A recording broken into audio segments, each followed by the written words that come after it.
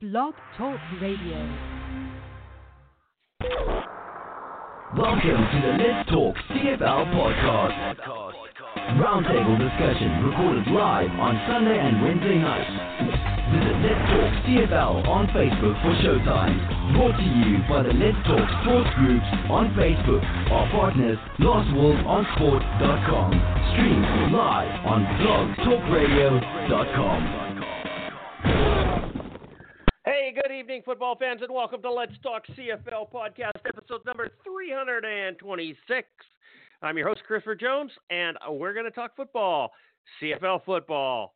Hey, 2019 CFL season started this weekend, and I wasn't impressed with any of the games. Seriously. You know what? Everybody says the first week of the season is still preseason, and I hope so. The second week is also preseason, but these points count. And everybody goes, okay, well, the season really doesn't start till Labor Day. Bullshit! Points are just as important as the ones after Labor Day. So if you pick up these ones now, you don't got to work so hard later on, okay? Look at Calgary last year. They won everything. And then they kind of slacked off a bit, and they were still good. So, okay, I'm not going with this one. Every game's important, and those games yesterday were important, and they were less yesterday, over the weekend. They were less than stellar, okay? And yes, I understand there's got chemistry has to happen, and this has got to happen, and this got to happen, and you got to do something, and the BC Lions need to learn to run the fucking ball. Okay, sorry, did I say that out loud? I apologize. Yeah, no, there's just a few things that bothered me over the weekend, and run the ball. Okay, so deep sigh. Okay, just hang on. Let me catch your breath.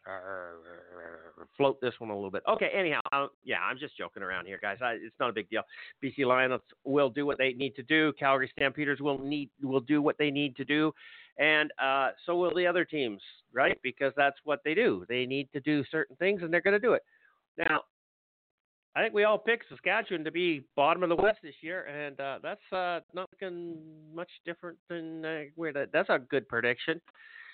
Okay, let's open up the mics and see what we're going to do here. I'm going to open all the mics. Boom, boom, boom. There we go. Mark, how you doing today, buddy?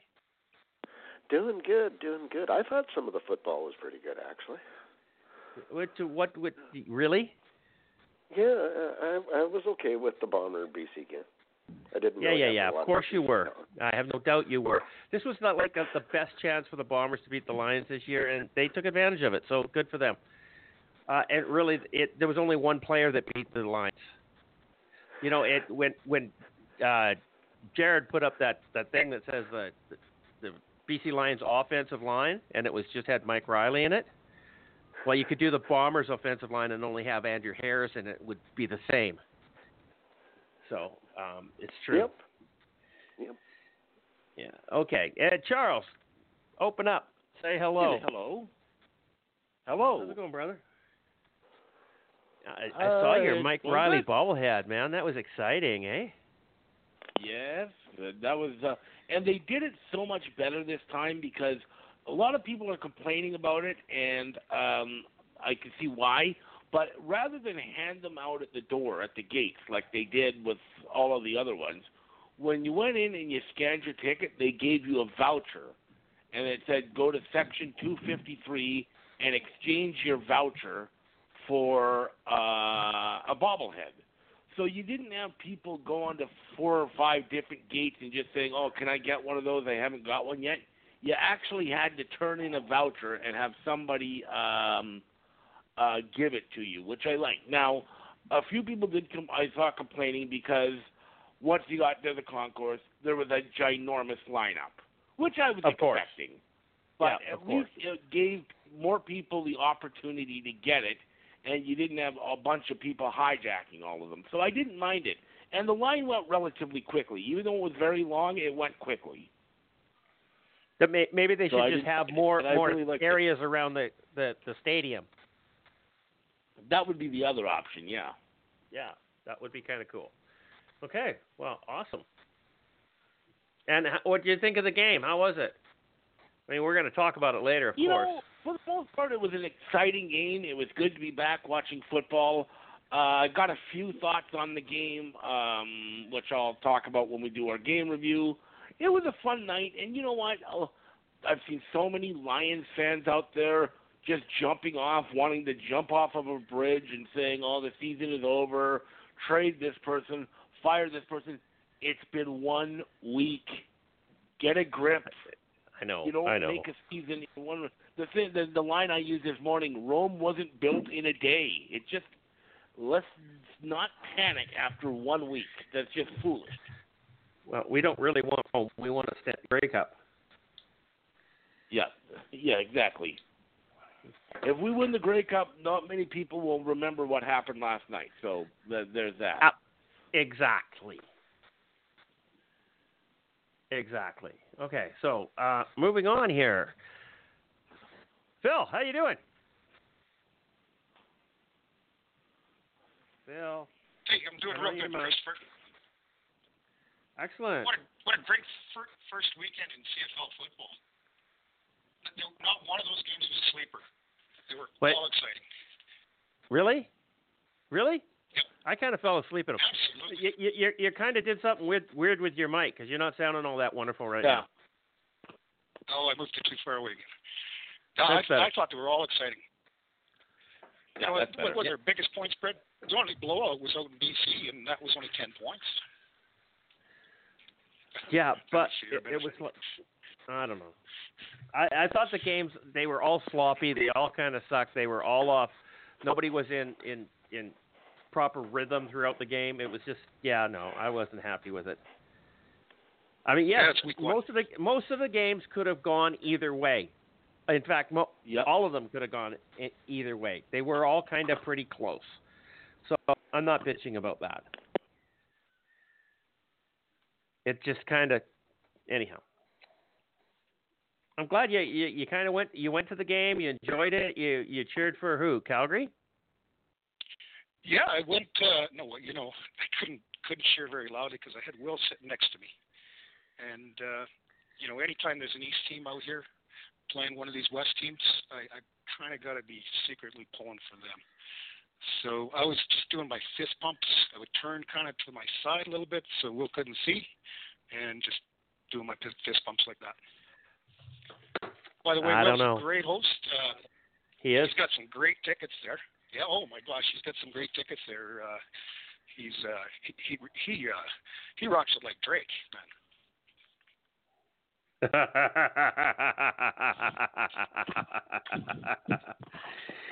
Yeah, that's not how I envisioned Will. Are you trying to give John Cornish a run for his money? Trying to take his job away from him? Is that what Phil's trying to tell me? Yeah, no. No. Okay. The thing Phil doesn't know about me is I'm a very, very, very observant guy. I notice everything, and I noticed every single time that the Stampeders scored, Phil did not stand up. Okay? He doesn't think I noticed that, but I noticed that. Okay? And so halfway through the game, I was thinking, should I give him an elbow in the side of the head? Nah, I've only met him once. I'll wait for future dates, okay? And so, I'm sure most of the people who sit near me just thought he didn't know anything about football. That's why he didn't know to stand up when the Stampeders scored. So, and I do tend to agree with Phil. I enjoyed all the games this weekend. There were moments in all of the games. But, yeah, it's not mid-season football, that's for sure. And the other thing I was going to say, and don't take this the wrong way, Charles, if anybody ever sees me standing in a line for a bobblehead doll, just cave my head in, okay? Okay. Anyway, Will, there you go. That's what I have to say. Are you serious? You can tell I'm not. You're telling me that if the Calgary Stampeders offered a Bo Levi Mitchell bobblehead, you wouldn't stand in line and send it to me?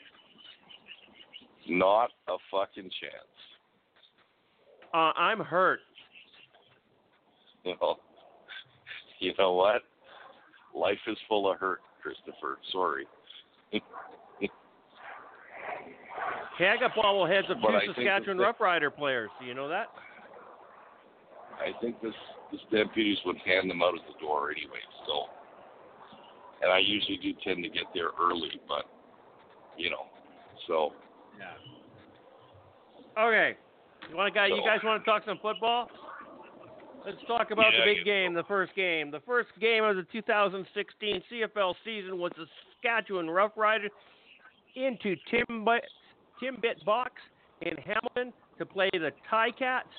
Third play in, bam! Zach Caleros out with a concussion on the sixth game. Cody Fajardo comes in, who was the BC Lions backup quarterback or third-string quarterback last year, and bam!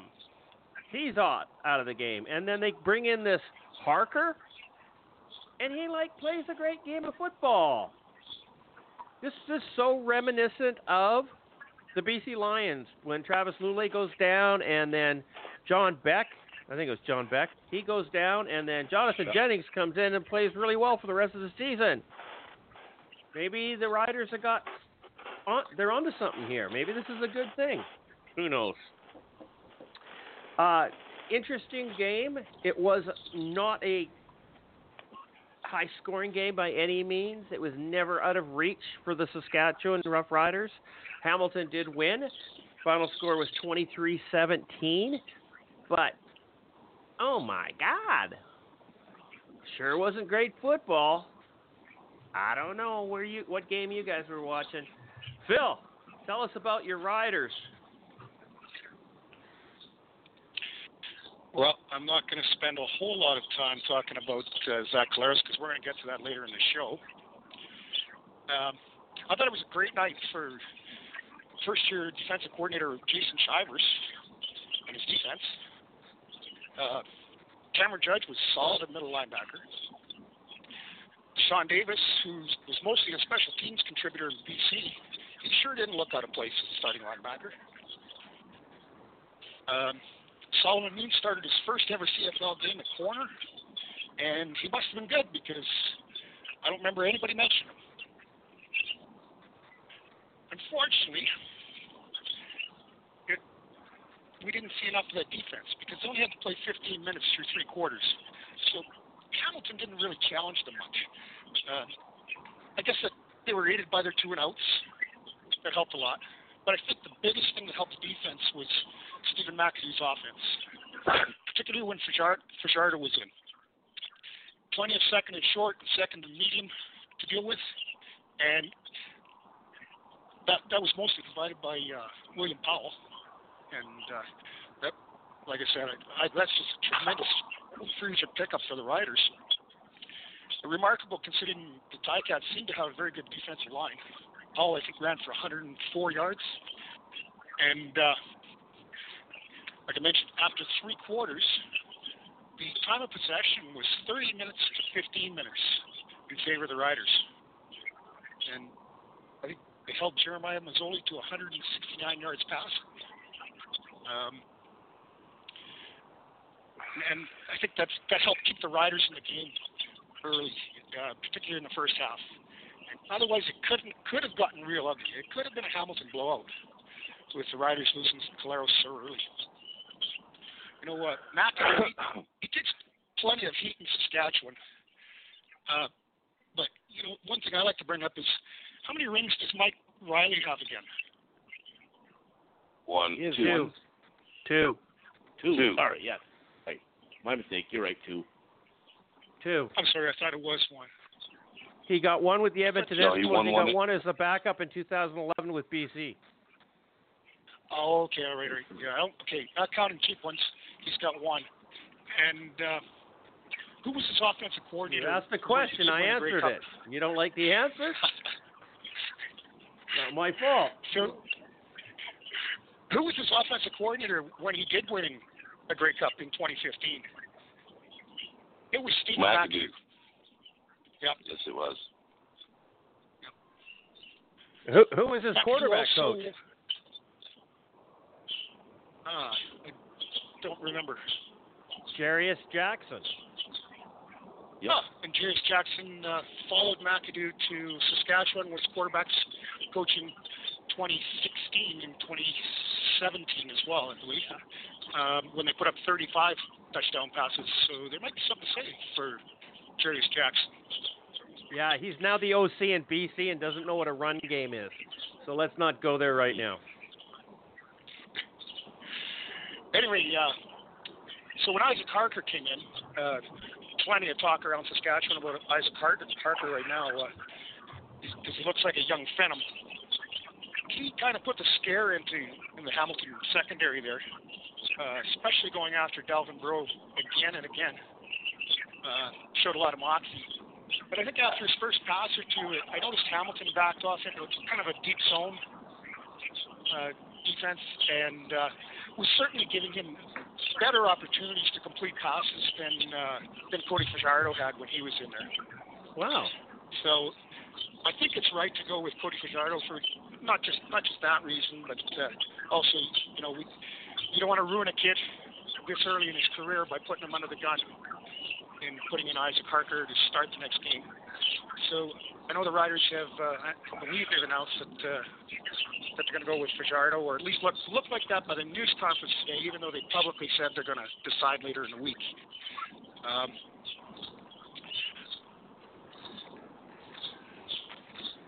Okay. Do you have a radio on in the background there, Phil? I don't. Or the TV, or to somebody? Will, is that you? Nope. No, yeah, I can hear it echoing. Well, is it echoing, or is it just it sounded like somebody's TV or something. Okay. I turned my mic off for a second. I can still hear it. I hear birds chirping. No, that goes back to what you're smoking. Okay, Will, go ahead. Talk about this game. This is the CFL season. You got to watch it. You're kind of excited? Well, I can make 3 comments. Okay, so the first one is, Claris is gone. Fajardo is gone, and then you bring in this Harker guy, and of course he was too in bliss to realize that he was the quarterback in a football game, and he actually played well, and he didn't know who Delvin Breaux was because he went after him numerous times. And you got to give ignorance a handshake, okay? Because obviously he thinks he can play football, and it's funny because I've always wondered why a third-string guy or a rookie just doesn't come out and play football. You know what I mean? Put the ball down the field, and whatever happens, happens.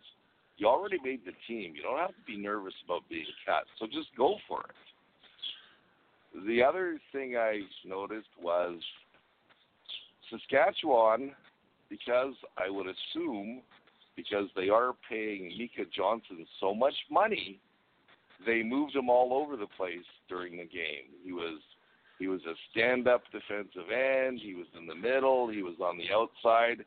Guess what, guys? He came to Calgary as a linebacker. He couldn't make the team as a linebacker, so they decided to make him a defensive tackle. He's a great defensive tackle, but you put him in the middle, and you make 3 guys triple team him, and then everybody else gets a shot at the quarterback. They're not going to use him properly. But I guess it's because they're paying him so much money. They think he's, Solomon Aluminium or something. I don't know. I thought that was kind of silly. And the last comment this is just for Phil. And it's great, Phil, that all these guys look great for Saskatchewan. But bottom line, and you know what I'm going to say, aren't you guys? There's only one stat that matters. And Wins. that is Wins. the W. Period. Wins. Okay? So, I had more to say about this game, but I don't want to talk about this game anymore. Go ahead, guys. Mark, jump up. I really Rah, do rah, give rah. Yeah, I do give give Saskatchewan credit for hanging in when you're down to your third-string quarterback and really giving it a fight. They were never right out of the game. Hamilton, I thought, played really sloppy, especially with the passing. Yeah, they had Brandon Banks going, but after that it was down to, I think, the second receiver had 35 yards. So it was all Brandon Banks. And really, they should have been able to put their foot down on Saskatchewan's throat and just run the ball down their throats and take the clock out and everything else, get the points. But they really struggled. So, for all the Hamilton fans being super excited about it, you beat a third-string quarterback.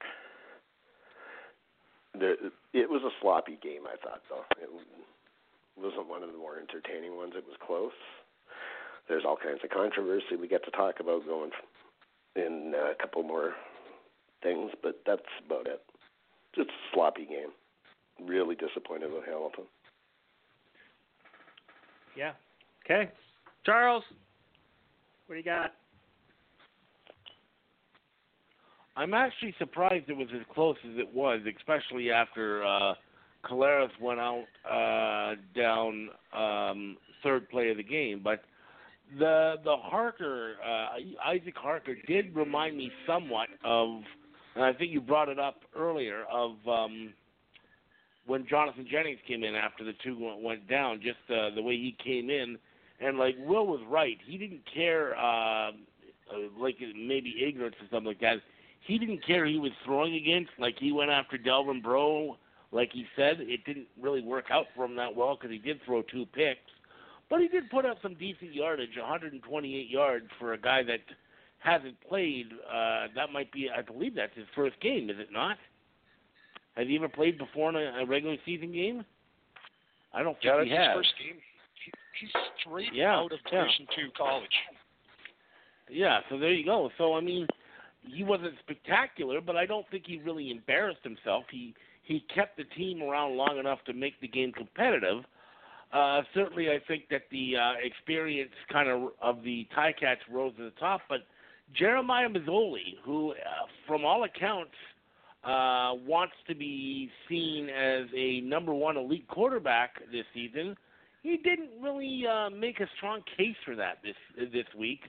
He only passed for 169 yards and 1 touchdown. That's not a spectacular game, especially against a team that really did not have much offense in this game. Obviously, probably the best point for the Riders was William Powell, who ran for 104 yards and a touchdown. But it was just they kind of had a pop gun offense in Saskatchewan, with Saskatchewan. They were okay after Collaros went down, but I'm still not sure long term that either one of those guys, whether it be Harker or Fajardo, are going to be any sort of long-term fix. I'm sure that if Collaros out long-term, and my understanding is he is, they're going to probably try and look somewhere to get some sort of veteran help, even if it's just a backup for Fajardo or somebody, because I don't think if they're going with these two guys, I don't think that's a long-term recipe for success. It was a sloppy game. It wasn't a classic. I'm with CJ that most of the games this weekend were, for the most part, sloppily played.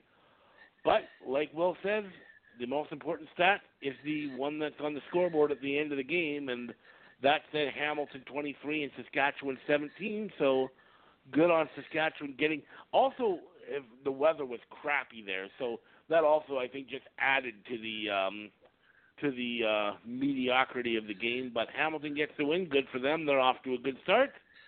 And the Rough Riders are back to the drawing board after week 1.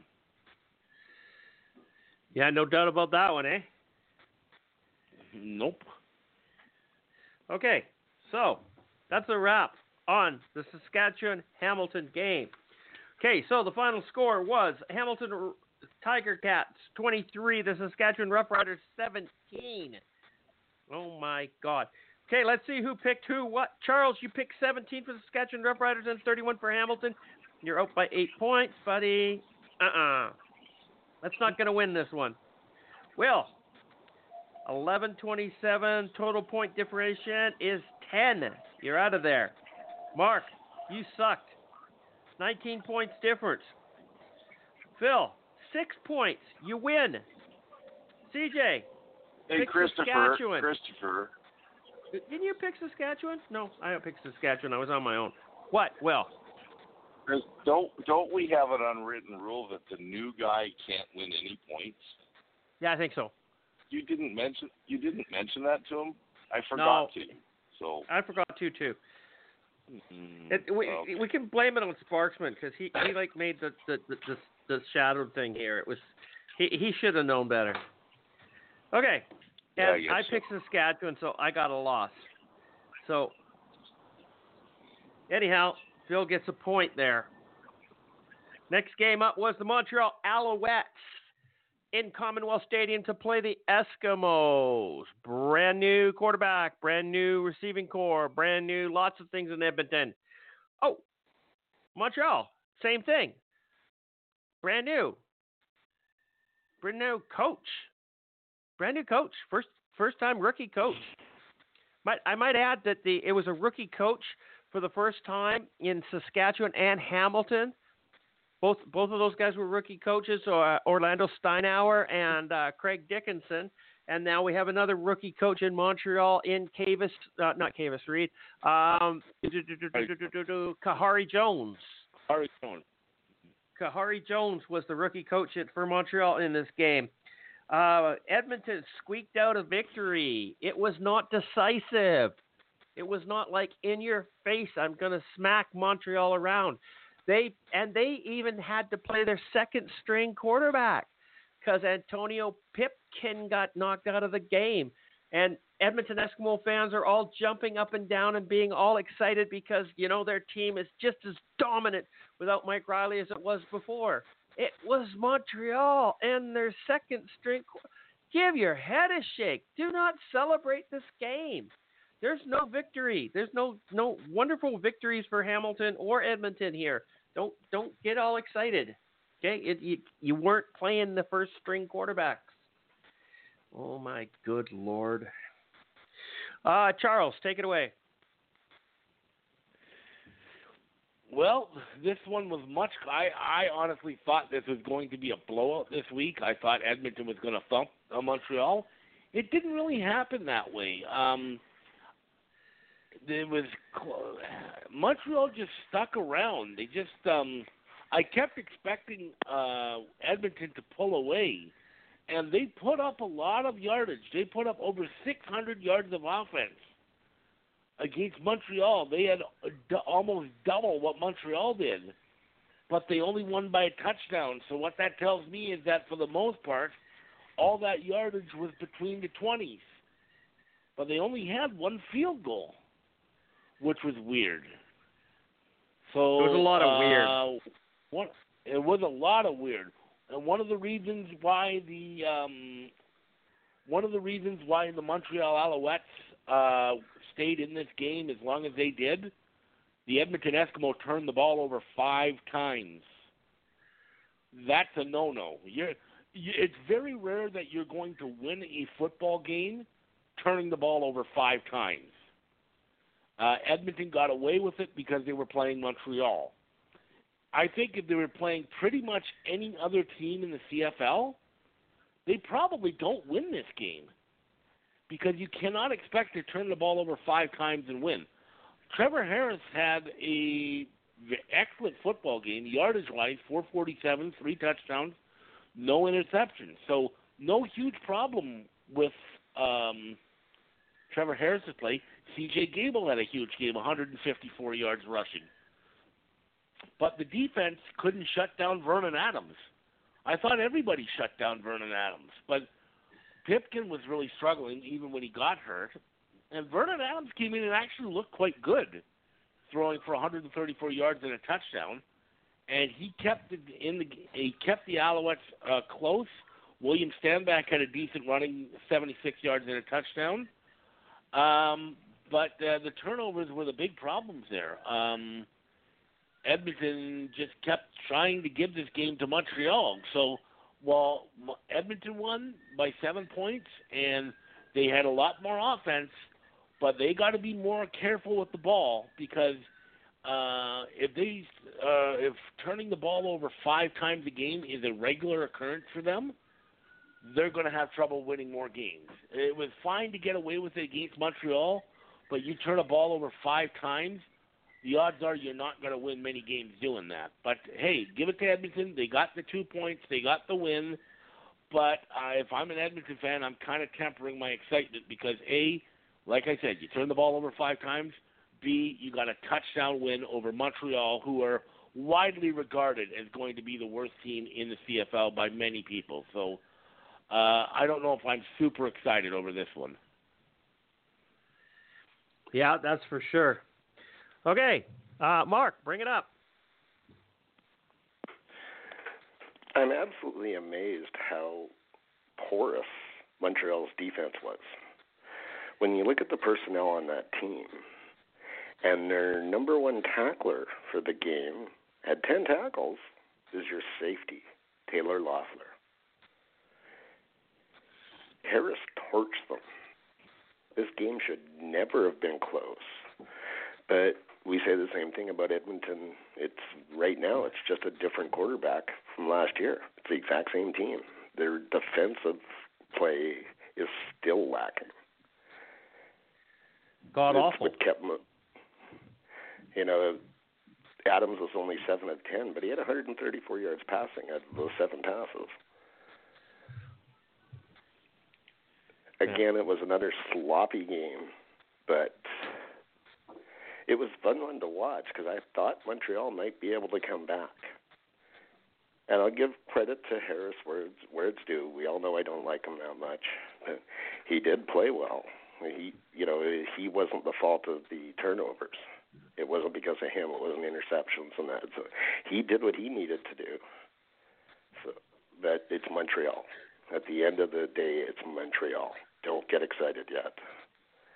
Yeah. That's it. You beat up Montreal. Whoop-dee-doo. And you didn't do it convincingly. Give your head a shake. Don't be planning the parade route yet.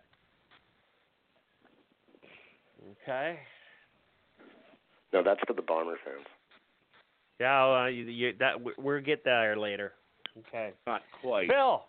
Phil, come in and open up your mic and talk to us football about the Edmonton Eskimos and the Montreal Alouettes. Well, who thought this game was going to be such a thriller in the end? That sure blew me away. The Owls, they just wouldn't go away there in the second half after Vernon Adams came in. I actually temporarily turned it off for a while when it was 25-8, and I was talking on the phone to somebody, and they said, "You better turn it back on." And so I had to turn it on and rewind a little bit. It really turned out to be a great finish. I didn't know till after the game just how many yards Edmonton had put up. But turning to Montreal for a second, I'm sure happy for Kahari Jones finally getting his chance for a CFL head coaching job. His name's been up a few times. And, as a ex-Saskatchewan Rough Rider quarterbacks coach, I always wish him the best. They had some exciting weapons, actually, in Montreal with DeVry Posey, and B.J. Cunningham had a big game with almost 100 yards, I think. And that William Stanback, man, he's a weapon. However, Antonio Pipkin just couldn't make use of him. He struggled to... really actually had abysmal numbers. I think he was like 7 for 17, and it was only like 3.5 yards per attempt. Just terrible numbers he put up. So it was probably a good thing he got roughed up for the Alouettes. On special teams, Boris Beatty had a net 43 yards to, I think, lead all punters in the league. I'm just guessing, maybe not, but he's certainly up there. And that was after returns. And Montreal stayed in the game with some timely turnovers. You take that first drive there, where Harris drove the Eskimos all the way down to, I don't know, the 5 or 10 yard line, and they turned it over. And that was kind of the story of the game for very much the first 2/3 of the game at least. But overall Harris was solid, and especially when it counted with the game-winning drive. And think I heard somewhere today that was his 13th or 14th game-winning drive in the final 3 minutes in his career. C.J. Gable had 154 yards rushing to lead all rushers in Week 1 on 20 carries. Former Rider and I think Bomber Ricky Collins Jr., I forget where else he played, led all Week 1 receivers with 175 yards. So they really put up some numbers. And I guess if you were an Eskimos fan, that was probably a pretty exciting game to be at or to be watching because their offense moved the ball pretty well. That's all I got. Okay, William. Oh, it was Yeah. an exciting game. You got to watch Edmonton. They didn't lose. What happened? No, they didn't lose, and the interesting thing is I was going to give a big shout out to Devarius Daniels because they didn't throw the ball to him at all. I don't know if he's hurt or what, but Devarius Daniels, they're not going to throw you the ball because he's got Ellingson, and Ellingson's his buddy, so it's not going to happen. You know what? I was not unimpressed with Montreal's offense. And until you see them on the field, I mean, they got Devarius, is it Posey, and they've got B.J. Cunningham. Those are two pretty freaking good receivers, and I think they're not going to be bad. The defense did not play that great, and Calgary's two former star cornerbacks didn't play that great. So once again, the question comes along, is it the player or is it the system? Okay? I can't believe that with 2 minutes and 3 seconds left, the game was tied. And then I don't know if Montreal was just happy to be there because they let Edmonton go down the field and score. So, I mean, you'd think they'd have a little more fight back, a little more something, as you know, and it didn't happen. But Edmonton won. You shouldn't get excited about that win, Edmonton, because it was Montreal. And Andrew Harris threw for over 400 yards, but next week he could throw for 93. So we shall see. Like I said, third exhibition game of the year, first exhibition game for all the starters. Let's see what happens. Go ahead.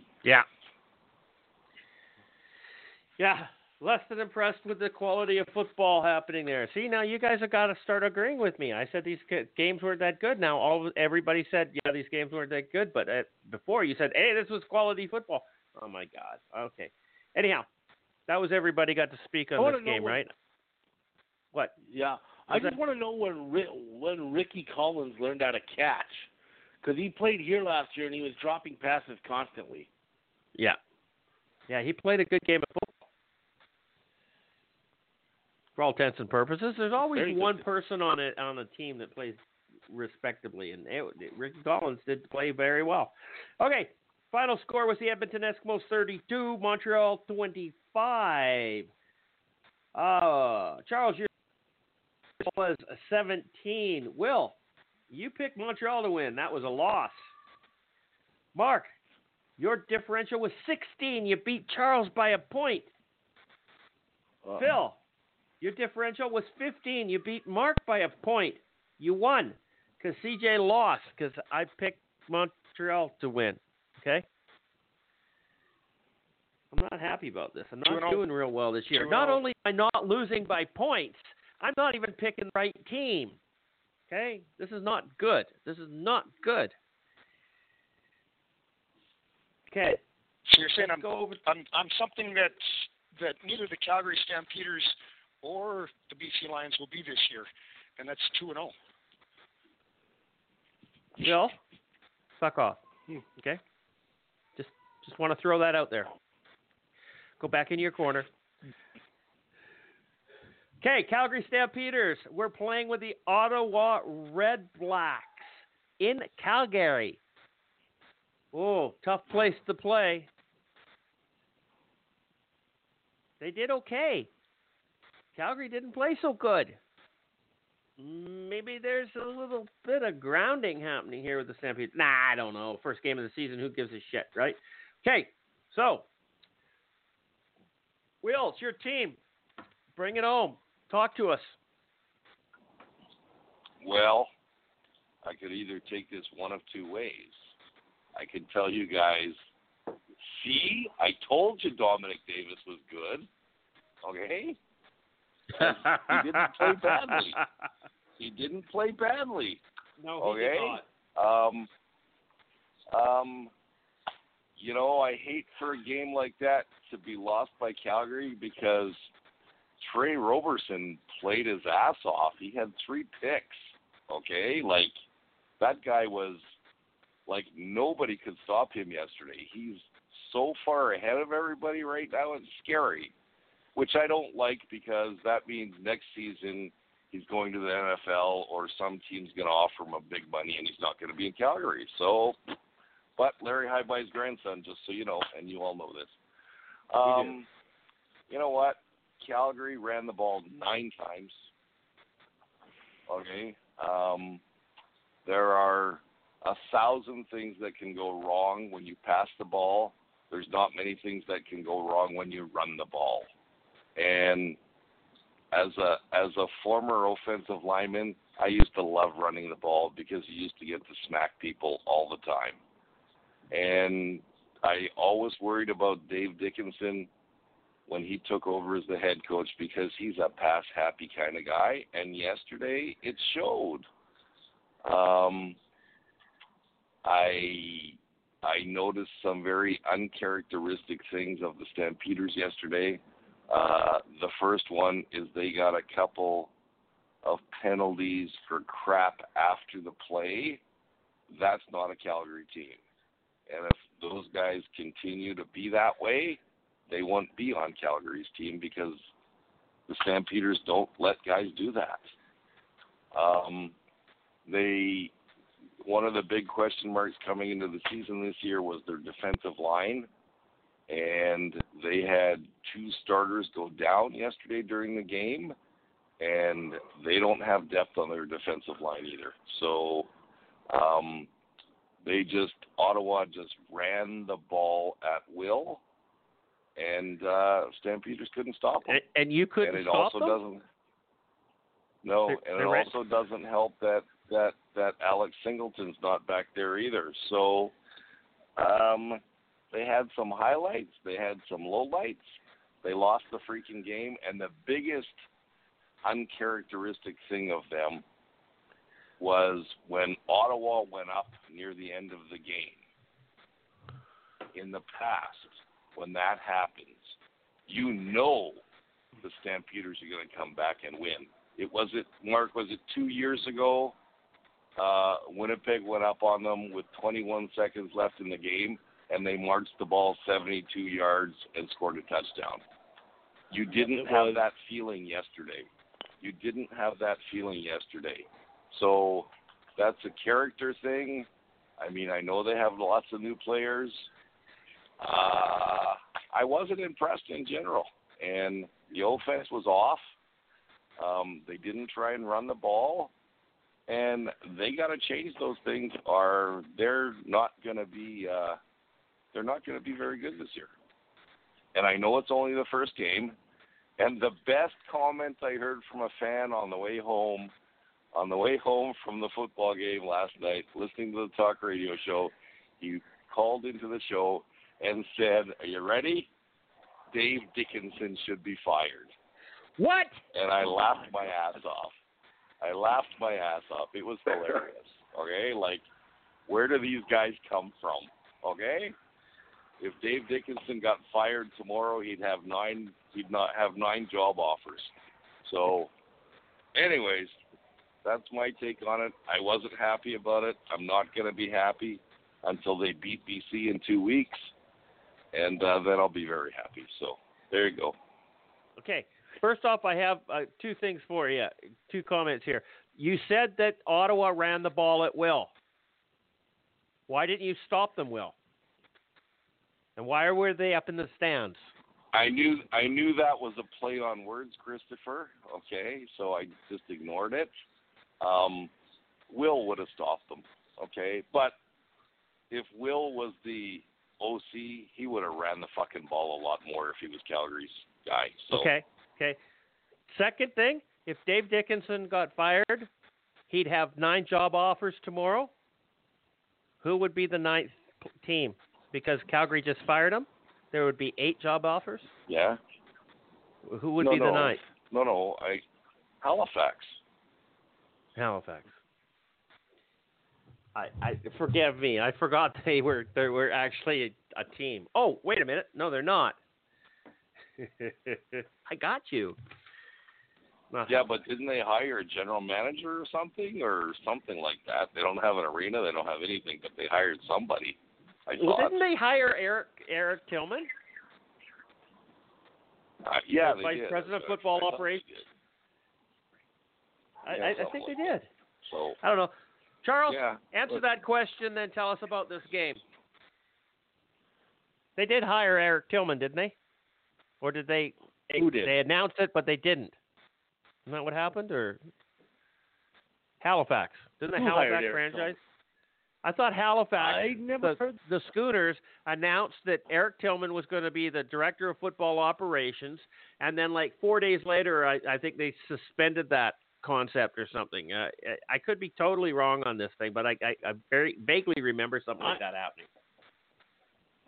I don't remember hearing that myself. I mean, maybe it did happen and I'm not remembering. I don't remember that happening, but it is possible. I'm not sure. I'm going to look it up. No, I just actually Googled his name now. I don't notice that anywhere, but maybe. Oh, you know what? You're right. I just on his Wikipedia page, and it says here, after Tillman's contract with the Tiger Cats expired in December 2018, he elected to leave the team and join the Atlantic Schooners, a pro CFL expansion team, as Vice President of Football Operations. So that did happen. And in fact, I just pulled up a news article. So there you go. Guy. He would offer Dave Dickinson a job right away. He would have. He should have. Definitely.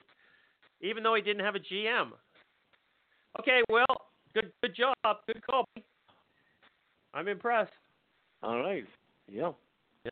Okay, talk about the game now, Charles. On this game, well, to be honest, I did not see a whole lot of it because I was, of course, en route to the BC-Winnipeg game. So what I'm doing, basically, I'm doing based on pretty much highlights and the few little bit of the game I did see. They had the game on the screen that BC played for a little while during the pregame warm-up. Surprise, very much surprised. In fact, I think you can draw a lot of parallels between the Calgary Stampeders and the BC Lions this week because they were almost carbon copies of one another. Didn't run the ball enough, made too many stupid mistakes, and I think you can look at that. Calgary, I know it's week 1, and I know week 1 is going to Calgary is not the same team this year they have been. And I think that's obvious, and I've been thinking that entire right through the preseason. I just don't see a team with so many changes, and they had a lot of changes. They are bound to have some hiccups, especially early on, because they're still learning to play with one another. So I would not shock me to see the Stampeders struggle a little bit more. Dominic Davis, I wanted to address him because he played well and yet he didn't play well because he actually had decent passing yardage, 276 yards. He had 3 rushing touchdowns, although that's a little bit misleading because I think they were all 1-yard plunges. But you also got to look at the fact that he threw 4 interceptions. That's way too many interceptions, and that's been a problem with Dominic Davis in the past. Moses Madu stepped in as the starting running back in place in the spot that William Powell had last week. He had a very good game, 24 carries for 112 yards. On the other side of the ball, you've got to run more than 9 times. That's got to be the low of any team this week. Actually, wait a minute. Scratch that. But, yeah, you've got to run the ball more. The problem is if you're doing nothing but running the ball, if you're doing nothing but passing the ball, and the defense knows you're not a threat to run, it makes it a whole lot easier to defend against you. And we're going to talk about that in the next game, too, because, quite frankly, it was the same thing. But they've got to pass the ball more. And, again, this is one, even so, Calgary had the lead for the majority of the game. And typically, if Calgary has a lead going into the fourth quarter at home, that's has normally been the case that's been lockdown city, and they're basically on their way to a victory.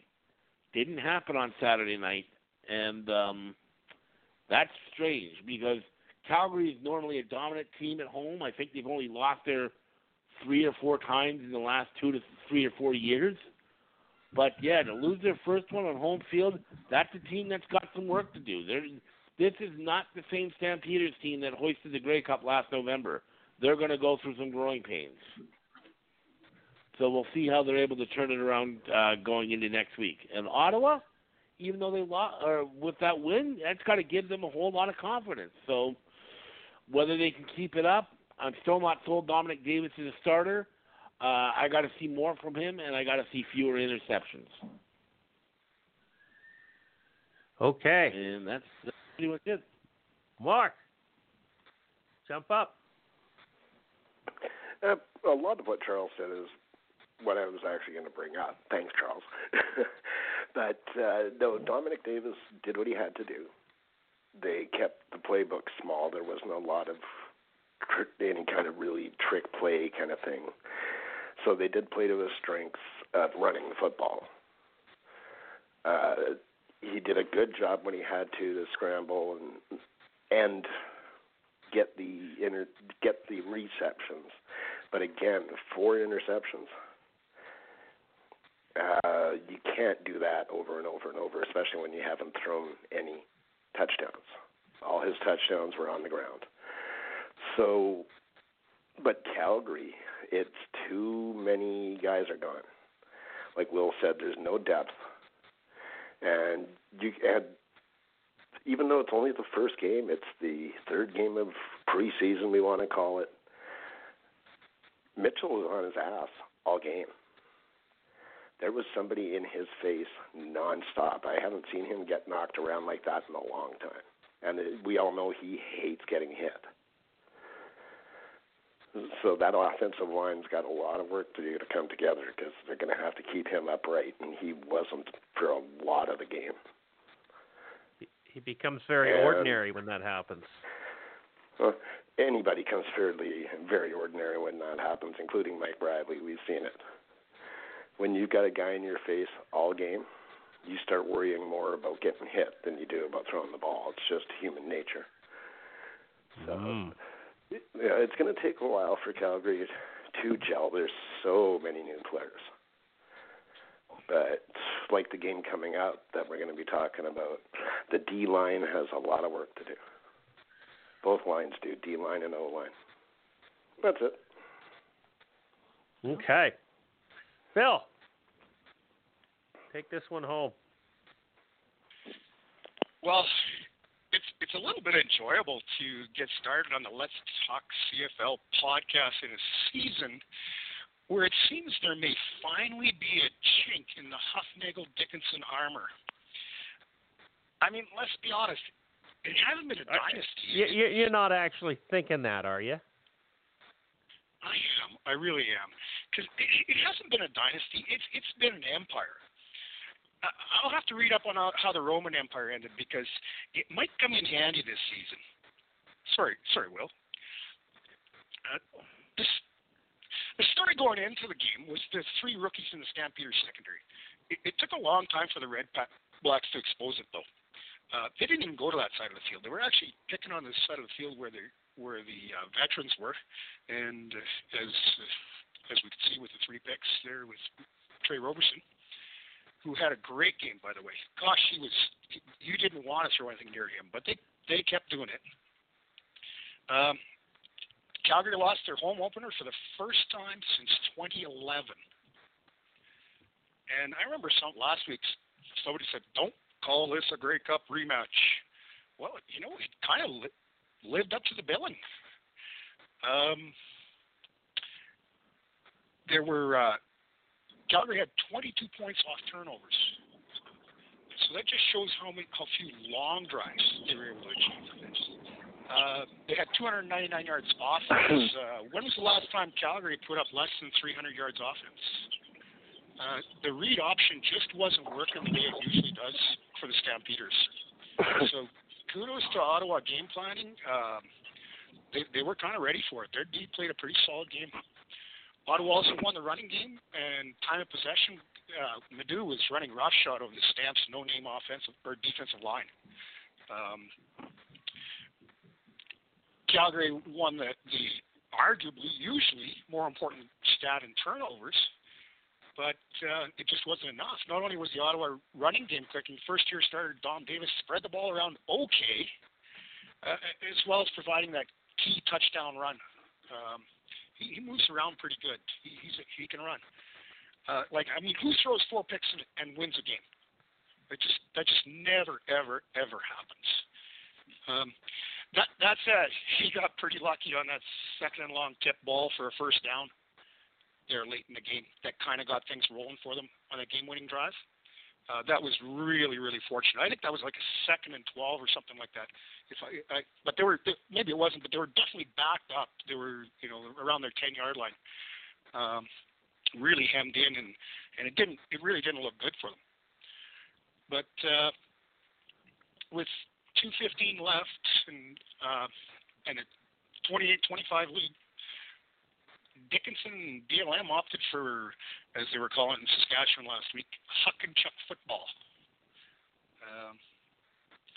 They could have used a little Stephen McAdoo that night, and maybe not as gone as deep. There's a lot of 20-yard plus passes on that drive, and just over and over again, and that just seems to be the kind of the Bo deal. He's been so successful with it in the past on long drives late in the game, but it's just not the typical kind of play calling you'd like to see. You'd like to see him move that ball down the field because he had certainly enough time to, especially with his quick release. In 15 seconds he can sometimes get 3 plays off.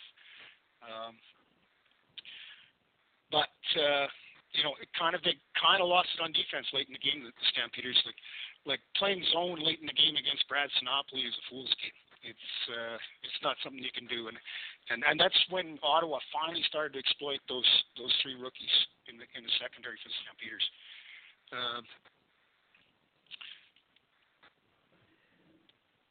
And in the return game, Calgary had some trouble. That Lorenzo Jerome, he mishandled a couple of kicks there. But I think that's pretty correctable, and they'll get that figured out. But that certainly hurt him. It put him in real bad field position with some long fields a few times, and kind of put things behind. For Wednesday, we're gonna talk some more about the Stamps defensive line. So I want Will to get ready for that because I'm gonna have a lot more to say about that. That's all I got on the game. You done? Yeah, and I'd like to mention it was a beautiful. Did you make a whole pile of notes for this? I'm just asking a question. Yes. You make a lot of notes? Okay. Yeah, I was curious because I was just wondering who the hell remembers all this shit. There you go. Okay, so it was the Calgary Stampeders victorious over the. Oh no, that was the Grey Cup. Ottawa Red Blacks victorious over the Calgary Stampeders, 32-28, 4 points. Okay, Charles, you picked Calgary to win. You lost. Will, you picked of course you picked Calgary to win by 50 points. Big 50 burger there. Nope, they lost. Mark, you picked Calgary to win. You lost.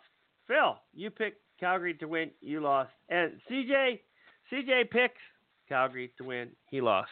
Okay, and my point differential was huge. Okay, so nobody won this one. Okay, so there's no points being awarded.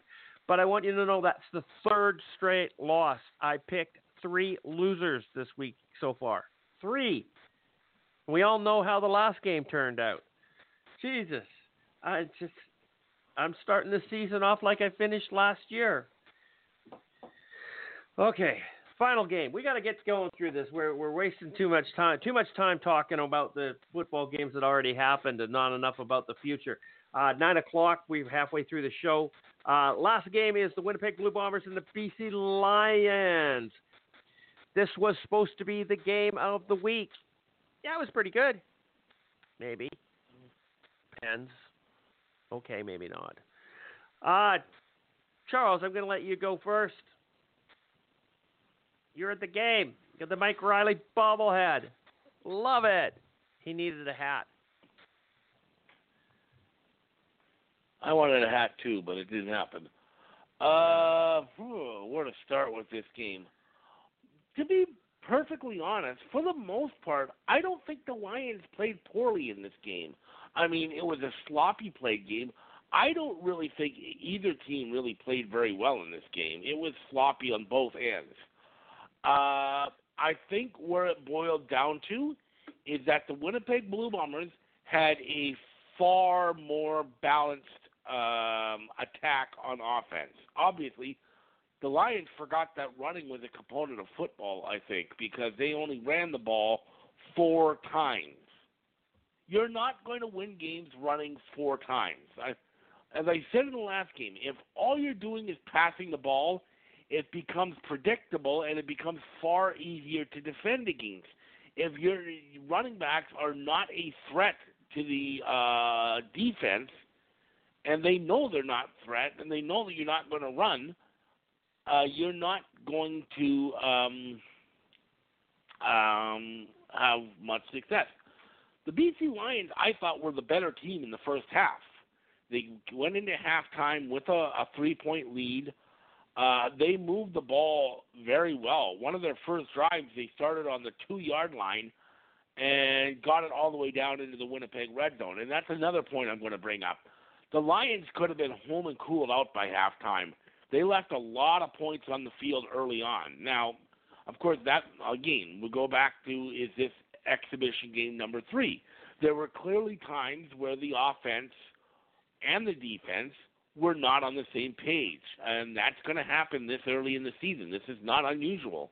When you only play 2 preseason games and really have only been practicing for a week with the number 1 team, you're not going to be as crisp as you're going to be.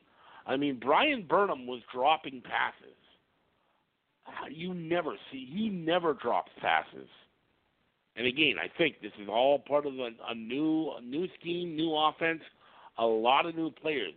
When I said earlier that the Stampede, you could draw parallels between the Stampeders and the Lions, both of these teams had a lot of new faces in their lineup. And both of these teams were not ready. So when we're talking about individual, one of the big issues with the Lions the last few years, was their offensive line not being able to protect the quarterback. I thought there was a big improvement in the Lions' offensive line. They only gave up 1 sack to the Bombers. And it's not like there were a whole pile of times that Mike Riley was running for his life. The Lions didn't run, period, in that game. And he was not I didn't think he was consistently under threat like some of the quarterbacks in previous years did. But on the Bombers side, they just had a balanced attack. Andrew Harris, I believe, had 144 yards rushing or something like that. And I think that that offense, the balanced attack that they had, just wore the Lions' defense down. Matt Nichols was not spectacular in this game. He only had about 169 yards passing. But when you put it together with a very good running game by Andrew Harris, it wore the BC defense down. And I think they were running out of gas at the end of the game, and they just couldn't. They were just having problems stopping the Bombers. And the offense again, I was actually quite impressed with Lamar Durant last night. Lamar Durant had 6 catches in the game for 77 yards. Brian Burnham had a big first half was not as noticeable in the second half. Deron Carter was decent. He had 6 catches, but in the end, just too many mistakes on the offense. Mike Riley had over 300 yards passing. He should have had more than that because there were a lot of drops, and I put them solely on the receivers because those balls were there. You could see they were there, and they just went right through the receiver's hands. The other thing is kicking. They weren't spectacular in the kicking. Oh God, why am I drawing his name? Castillo. Sergio Castillo only averaged 36 yards punting. It's got to be higher than that because that gave the Bombers some good defense. We also had a convert blocked and returned for a 2-point convert, which almost never happens. You never see that. So there were 2 plays. I've been yammering on too long. There were 2 plays that I thought were the turning points that led to the Bombers' win. One was the interception by Jeff Heck on the first drive of the third quarter, where the Lions had gone into the dressing room with a 3-point lead, and I was thinking that if they go down and they get a touchdown again, that could really put the Bombers behind the 8 ball. But a big play, Jeff Heck getting the interception, that one I don't really put on Riley because that was actually a ball that got deflected twice. So it was kind of a pinball thing that ended up, and Jeff Heck was just in the right place at the right time. And I just thought, too, that the blocked convert on that one after the Lamar Durant touchdown was a really deflating moment for the Lions because they went from being up by 3 points again to being tied after going down and getting a touchdown. And I kind of thought the air kind of came out of the sails of the Lions at that point. Having said that, it wasn't a spectacular game. It was fun to be watching football. And I don't think the Bombers fans should get too high yet, nor do I think the Lions fans should be jumping off the cliff like some I saw earlier today. It's week 1. It's a long season. There's going to be much more ups and downs coming up. Okay. Thank you, Charles. Mark, you're going to go next. Winnipeg Blue Bomber fan. Go at it. I wanted to add one thing for Deron Carter. Yeah, he had a good game, but he doesn't like footsteps.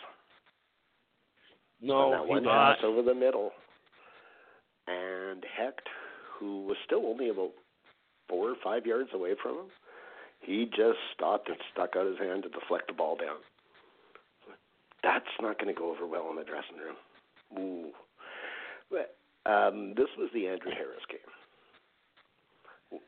BC had him stuffed a little bit in the first quarter, and that's when he just seemed to take it over.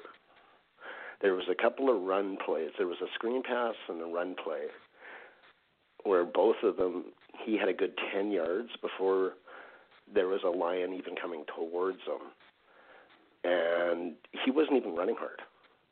It almost looked like he was just in a practice. He really made it look easy last night, and I was very happy to see that. The offensive line is definitely a work in progress. Thankfully, Nichols has slimmed down a little bit and improved his mobility because he was on the run a lot. He has mobility?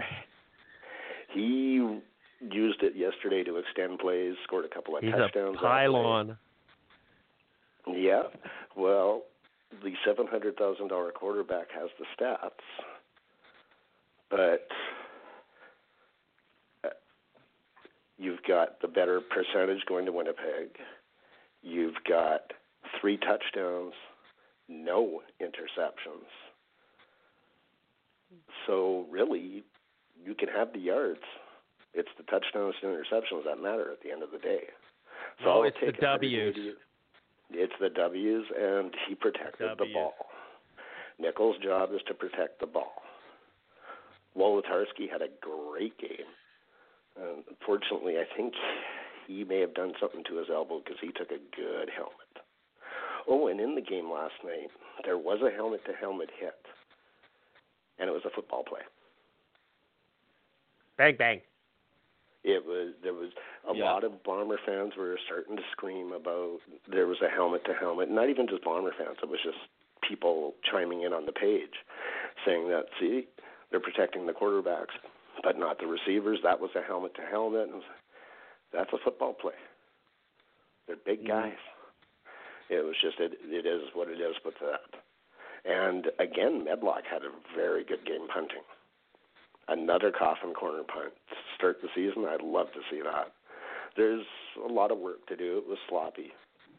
But overall, I'll take the 2 points. Yeah, because that's all you're going to get. Oh, did I say that out loud? Phil, talk football. Keep it tight. Let's go. Got Will to go. Where'd you go, Phil? Turn on your mic. Phil hung up. He needs you to phone him back. No. I don't have his mic open. Sorry, man. That's my bad. No. My bad. Are you there, Phil? Talk, Phil. He just posted his number again. I know, but I still got him up. I had him in the control room, in the silent room. Now he's back on. Opened his mic up, but he's not there. Okay, Phil, go ahead. You know what? I think the BC Winnipeg game was pretty much like Charles said, like the Calgary Ottawa game. I was impressed with Winnipeg. I was really, really, really impressed with Andrew Harris. He looked like he was in mid-season form. But you know what? Andrew Harris has never been the problem. We'll see how well things work out for the Bombers. And it was the first game, and we all said this last week, that out of everybody, they should be the team that is most familiar with each other, because they didn't look very bad at all. I'm not sold, Mark. I'm not sold on this. What was his name? This 15 seconds remaining. Or Whitey, what's his name? I can't remember. He's a receiver Lucky who can't Whitehead. catch the ball. So Lucky Whitehead. He was too busy diving to try to make the big catch. Yes, and he looks like he's super fast, but I don't know if he can catch the ball. So there's been many of those in the CFL. Okay, fast guys who can't catch the ball. But hey, you never know. But Winnipeg looks good. We have to give them all credit for it. And we'll see what happens. It's a long season. Anyways, go ahead.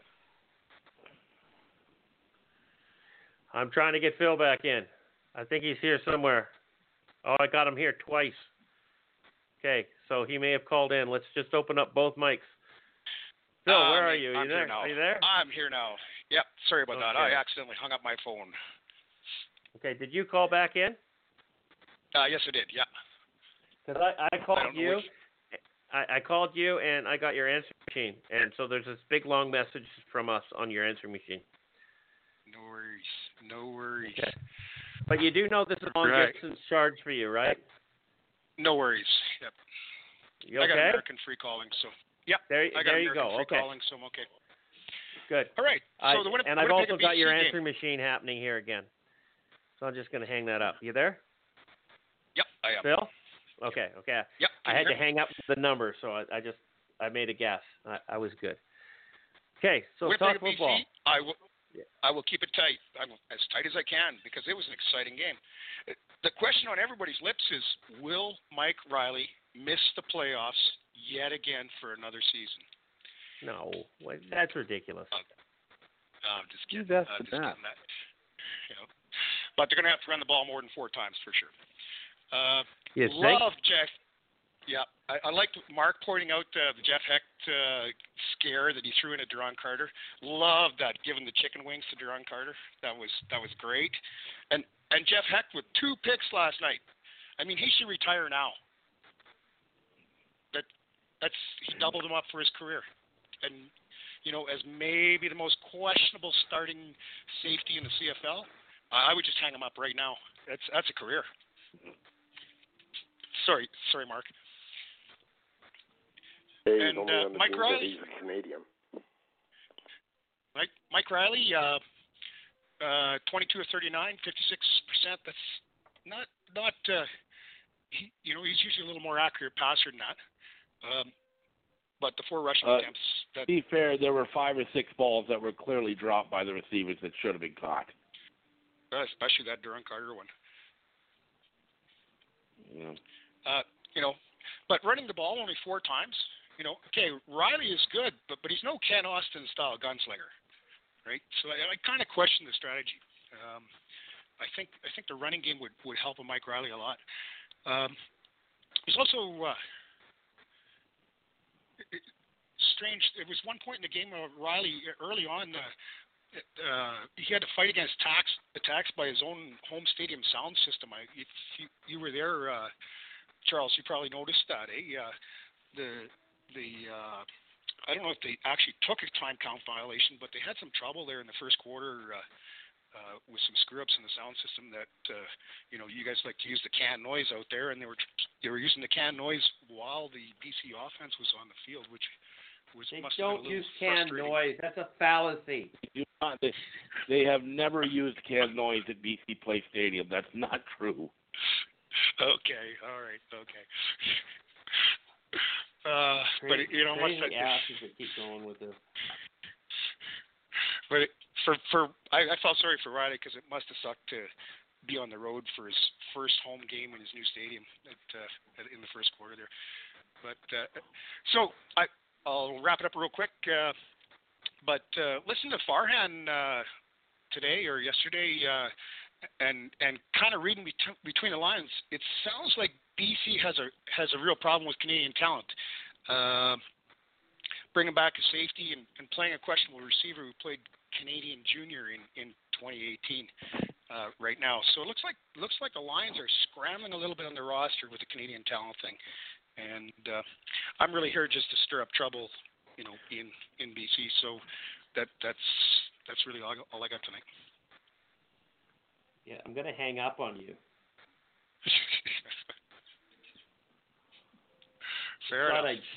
Just thought I'd share that with you. William, go ahead. Talk football. I already went. Oh, did you? I didn't know you went on this one.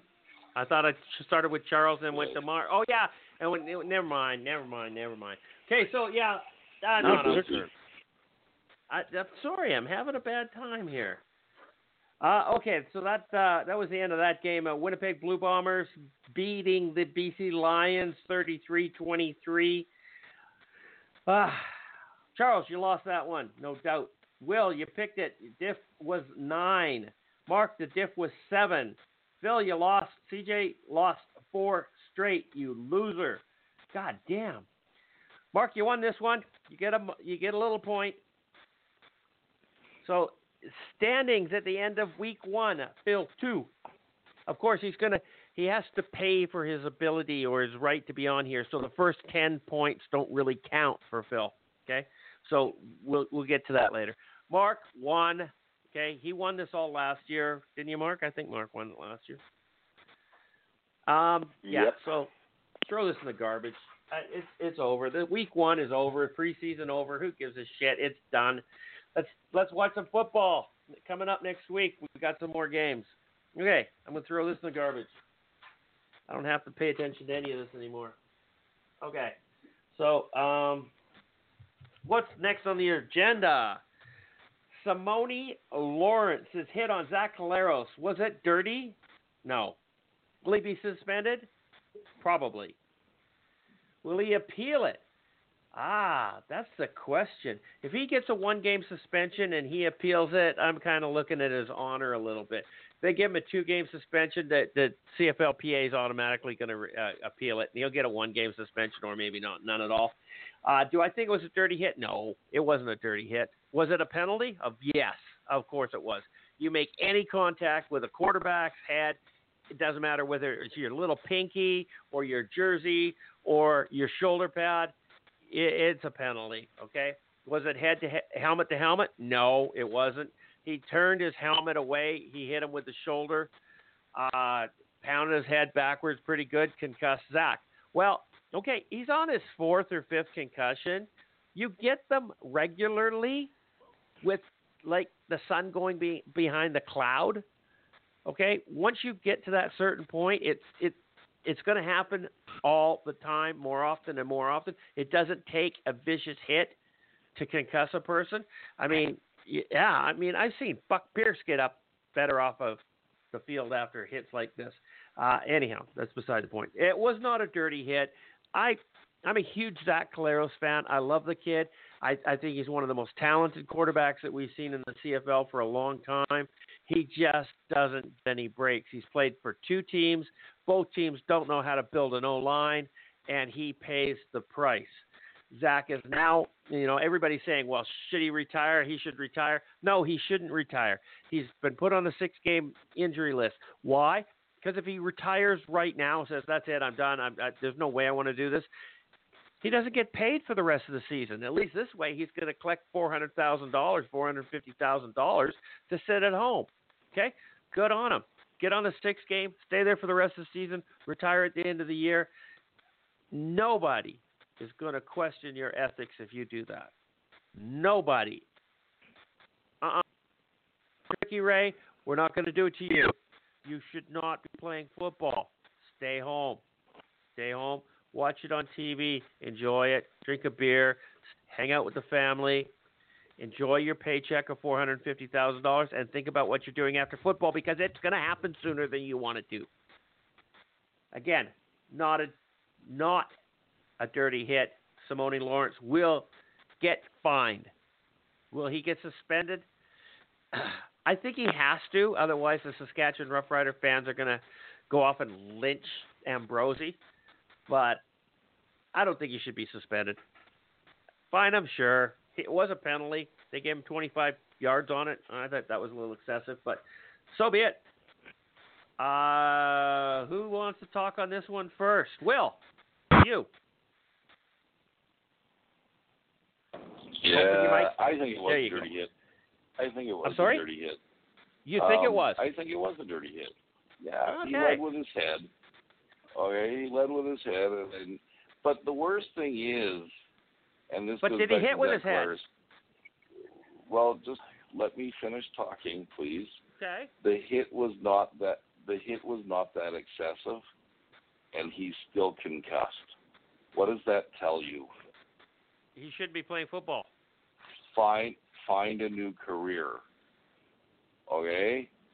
Because I'm thinking someone could have slapped him on the top of the head and he would have been concussed. And as much as I wouldn't like a guy's career to be over, number one, it's not Simone Lawrence's fault that his career is going to be over. Okay? He's had, I think 4 in the last 2 years. 3 in the last 11 months. And I know for some people this word is big. They are exponential. Every time you get one, they get worse, and it happens easier. Okay? So, but I still think it was you know what? When a quarterback is running, and maybe he left his feet before the quarterback decided to hook slide, I think there should be in the rule of the CFL, you brought it up the other day, Christopher, that they shouldn't be able to run past the line of scrimmage or whatever. That's then they're not really football players. But I think when a guy slides feet first, nobody should touch him, period. That's impossible. So, what do you mean it's impossible? It's impossible. If one guy launches at a linebacker's running like a freight train, okay? And if just at the last second this guy decides to fall down in front of him, how can you possibly blame the linebacker for not being able to stop on a dime? He doesn't have disc brakes. I'm sorry. The quarterbacks are going to get hit. And whether they hook slide or not, good for them. It just depends on how quickly they hook slide. I think Zach Collaros is kind of at fault here for hook sliding too late. Okay? I didn't want to bring this up because I know people are going to whine and cry and bitch at me. But seriously, if you're going to go out there and you're going to commit to a run and you see a freight train coming at you, get on the ground. Don't wait till the last second because you want that extra yard. He did get on the ground. He did. Late. You're saying that Simone Lawrence hit him late? Well, I'm saying Collaros slid late. Yeah, but did Simone Lawrence launch through the air like a missile because he did. That's didn't his think job. Collaros was going down? How do you know? How did he know Collaros was going down? You cannot lead with your head, and that's what he did. He didn't. He did. Oh my God. He did. He may have tried to pull back, but he was going head first. As a matter of fact, I'm trying to find it right now because I still have the game. I haven't watched it. It's up on Let's Talk. Yet. You can go look at it. It's easy to look at. Well, you can't blame I'm Simone busy, Lawrence but, for that. Okay.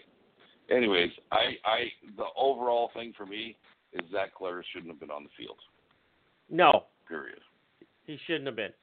Just because the Riders failed to land themselves a quality quarterback doesn't mean they should have brought him back. He shouldn't have come back this year at all. Whether he wanted to or not, no team should have brought him back.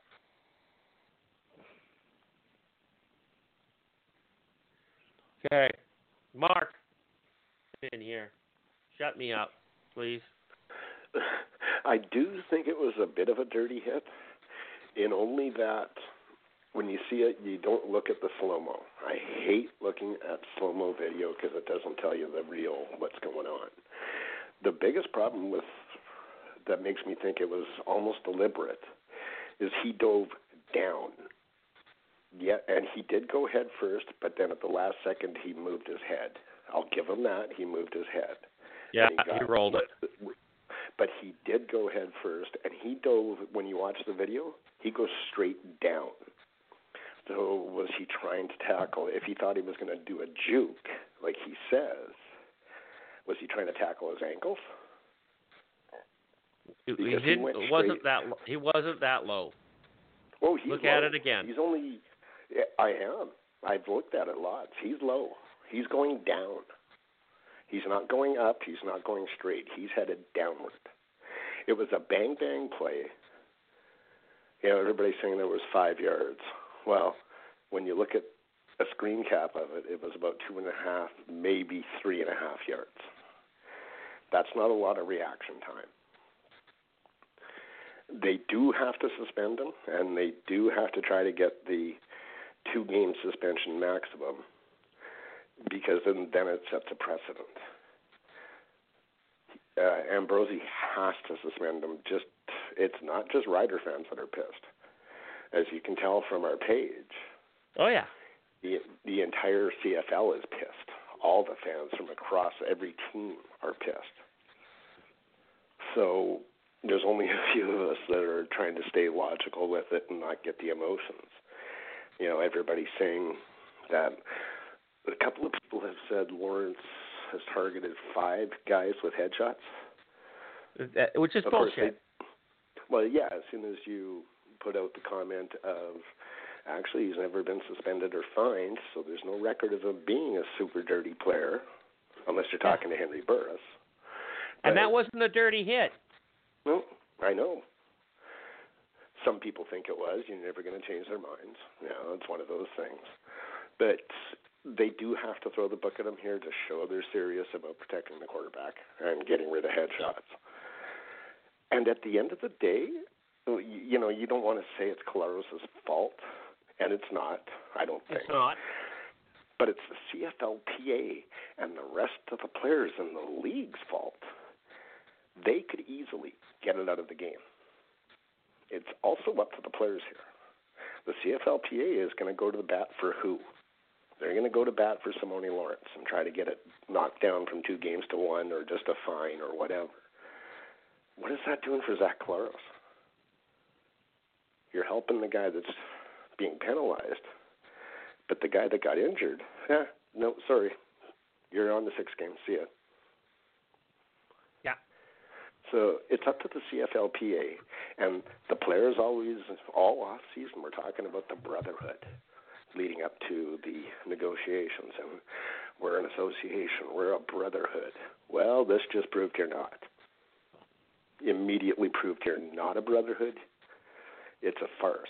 Stop talking out of your ass and prove to the fans that you guys want to change as well. Until the players decide to take it out, and not do it, you're going to have it. Go ahead. That's a fact. Charles. Yeah, Mark kind of stole my thunder because I was going to bring this up, too, about the Players Association, because no matter what, if he gets suspended, the Players Association are going to appeal this. They always do. Isn't it interesting how they always take one guy's side over? Is Zach Collaros not a member of the Players Association? It's kind of like ICBC. And, yeah, exactly. It's nonsense. Was it a dirty hit? He did move his head to try and get back, but, I mean, he was sliding. I mean, I'm not blaming Zach Collaros in this situation, but he does have some culpability because I think he should have slid earlier. But they are going to have to suspend him, I think. They want to let people know that they are serious on head injuries. They're serious on protecting quarterback. So they're going to want to make an example of Simone Lawrence. I'm sorry, right or wrong, he did hit him. There was contact in the head. He's out. And that's what it is. So, yeah, I think Simone Lawrence is probably going to get 2 games, and we'll see what happens after the PA inevitably appeals. Was it a dirty hit?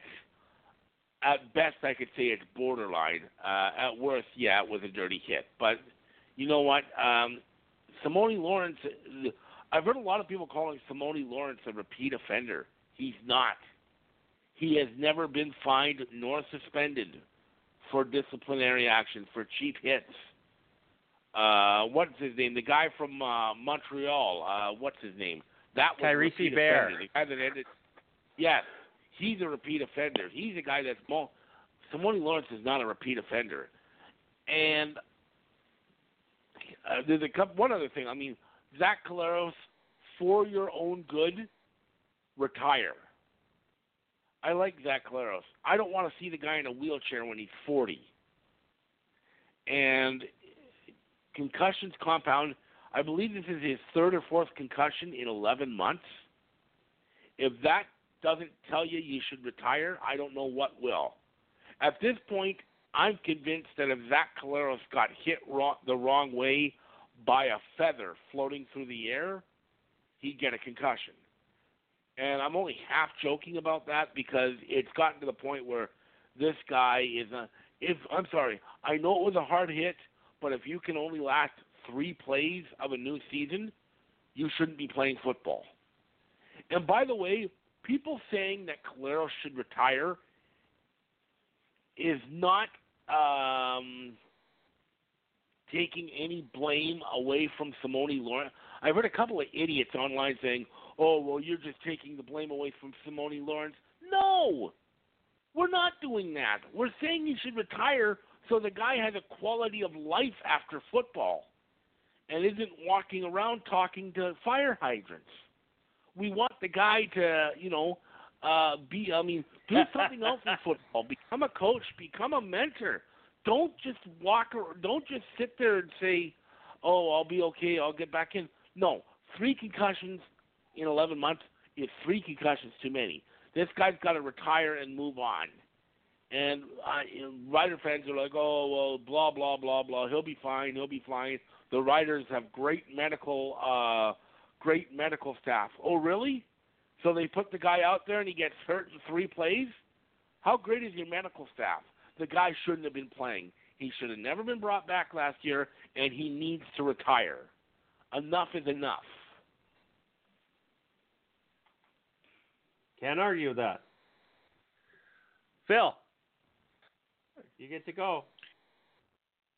All right. I don't think that Simone Lawrence consciously intended to risk the health of Zach Collaros. This is what I do believe, however. The hit, the launching was reckless. Some of the best defensive players do play this game with reckless abandon. I still believe it was a dirty hit, especially from an 8-year veteran who should have been able to see exactly what was happening. I mean, I get the Angelo Mosca, Willie Fleming feeling right now. I've heard some interesting comments the last couple of days. Somebody said, do low salaries lead to more hits in the CFL, more head hits in the CFL than the NFL because there's less at stake?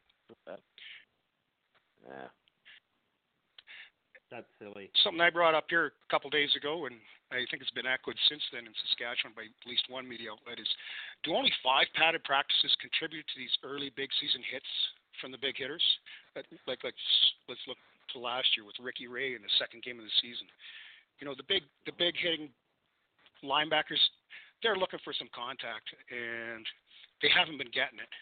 And maybe that's contributing to these early season head hits. On Caleros getting down late, and Simone's own comments, someone I was talking to pointed out that there was 2 other players closer that were about to make contact on that play than the 4 yards Simone was back, and they were able to pull up and could clearly see that he was in a slide.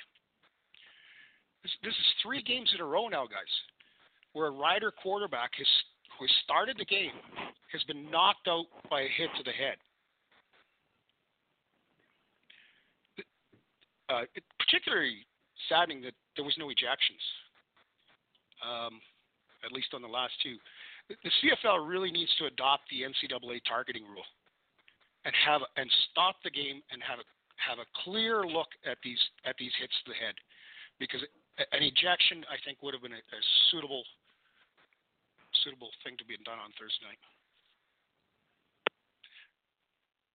Charles makes a great point that Charles makes a terrific point that both players belong to the Players Association, but only one will technically be represented by them this week, and that's kind of sad. Only the perpetrator in this event is going to have representation available. Yep. That's all I got, guys. Okay. Is that the end? Good for me. Is that everybody? Okay, let's move on from this. I've heard way too much about Simone Lawrence and Zach Caleros. There's no end all be end all. He will definitely be suspended. There's no doubt there. But it's how bad and will it be appealed? Speaking of suspensions and appeals, Red Black's Jonathan Rose avoids suspension for hitting an official last season, pays fine. Does this send the wrong message? Okay, this guy was suspended for hitting an official. He was suspended. Okay? They appealed it. He got his suspension. How? I'm sorry. He hit an official. He pushed an official down to the ground. Okay? Yeah, he was trying to get at somebody else, but he pushed the official out of his way. He should have been suspended and not allowed to play in the Grey Cup game because that's what should have happened. But he appealed it because, well, that's what the CFLPA does, is they don't accept the fact that their players do anything wrong. So we never heard a thing about anything. We still haven't heard whether or not the appeal was good or not. We never heard that. There was never an announcement. All there was that Jonathan Rose is playing football. And he played for the Ottawa Red Blacks, and he intercepted Bo Levi Mitchell on one of the latter plays of the game, which basically ended the drive for the Calgary Stampeders. It's a travesty. Are you allowed to smack officials around? It would appear that way. Is this a precedent that has now been set? Yeah, I'm going to hit an official. I'm going to play in the Grey Cup. And you know what? Oh, I'm not going to get suspended at all. This is what it says to me. Is that what it's saying to the other football players? Well, what do you think of Jonathan Rose playing in the Calgary Stampeder game and intercepting Bo Levi Mitchell and giving the big L to your team? So my question was, how did that happen? Because I thought he had to be suspended for the first game. And that's so what I thought. He went before them, and they fined him or something, and that was it. We never had an announcement. There was never any disclosure happened. Usually, there's a big statement from the CFL or CFL that the league that says what happened. That didn't come out. It's open season on officials now. Is that what it is? Yep. Once it would again, appear that Ambrosie is doing things. Once again, Ambrosie is doing things that you got to shake your head at. And I am about to go and look to see if it. Did you guys look around and see if it was announced anywhere? It wasn't. I've been watching. I know they did say something on the game yesterday because I was watching it this afternoon and I can't remember right off the top of my head what nothing they finally was said said, by, but apparently nothing was said by anybody until the fans kind of went nuts on social media. Then it came out. Oh. Let me see. Well, that's bullshit. So, does that mean if Simone Lawrence gets suspended, can he appeal that? Yes, he can. And does he pay a fine and still get to play? Probably. Possibly. It's just stupid. Yes, it's just dumb. And in my mind, it doesn't matter. Okay, I thought we saw this year in the NHL playoffs. A guy got suspended during the playoffs. Well, if Rose did what he did, he shouldn't have been in the Grey Cup. It's that simple. Agreed. It's not Calgary's fault that he screwed up and he wouldn't be in the Grey Cup, but I don't know. I guess there's exceptions to the rule for some reason because, I don't know, maybe it'll make for less of a game. But, yeah, and as far as throwing the interception yesterday, the Stamps weren't going to win anyway, so it really didn't matter to me. But would that interception have been made if Jonathan Rose had been suspended? Probably not. So there you go. Go ahead. Yeah, I don't know. I have no response. Charles. It's complete and utter crap as far as I'm concerned. I know we talked about the league wanting to talk about player safety and stuff like that, but apparently the officials have no right to safety because players can just go knock them down whenever they want and just play a little fine and move on. It's complete nonsense. First of all, I was saying back in the playoffs last year that Jonathan Rose should not have played in the Grey Cup game because of this stupid appeals rule, and they had a week, but they said they couldn't get a hearing on time. I don't know why, mind you. They had a whole week to do it, but then they said, okay, well, we're going to suspend you at the beginning of next season. I remember them saying that. And the beginning of next season comes around, and, we're not going to suspend you anymore. You just pay a fine. A fine for knocking down an official? Going back to hockey, Tom Lysiak of the Chicago Blackhawks once tripped an official. He got a 20-game suspension. But in the CFL, you get a fine for knocking down an official? Ridiculous. I remember I saw someone said last week that the CFL officials should go on strike. And you know what? They could have. Because quite frankly, if I were the official and I saw this guy get away with no suspension, I'd have been pissed right off, quite frankly. And it sends a terrible message. And now what? Are we going to have guys knocking down officials and then they're going to point, well, Jonathan Rose did the same thing and didn't even get suspended. So, I'm sorry. I think this sets a horrible precedent, and I think it's a real mistake, and this is going to cause problems in the future. Well, if you remember, I said that the officials should boycott the Grey Cup game. If he got to play in the Grey Cup game, the officials should have boycotted them and say, no, our safety is important. But that didn't happen. And I got chastised by many. And I think I was right because, like, now, 6 months later, it's meaningless. Mm-hmm. So, yeah, I don't know. It's kind of a weird one for me. Mark, your thoughts? Actually, Charles, that was me that brought that out, that they should have boycotted the game. I couldn't remember who it was. Yeah. I thought every ref should have stood up and just said, nope, don't. We're not coming to the games. Find some scabs. There's an added dynamic to the reffing this year as well. So we have a scrum on the sidelines like we did with Rose. And he starts pushing that ref backwards, throws her to the ground. Oh, my God. The precedent has been set. It's a fine. Mm-hmm. Oh, I think it's more than a fine.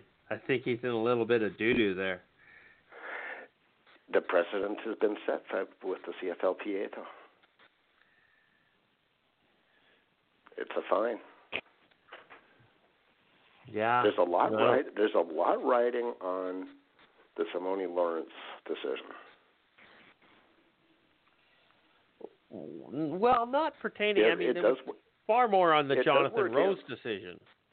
Yeah, but the two of them do work together because it's so close right now together. Without social media blowing up, nobody would have even known that all he got was a fine. They didn't make an announcement at all. Zero. No, nobody from the CFL has come out and said he's been fined. So they tried to sweep it under the rug. What happens in a scrum when they throw a woman to the ground? It's a very good question. They're hooped. It's not going to be pretty. No. It's open season. Like I said, it sets a bad precedent.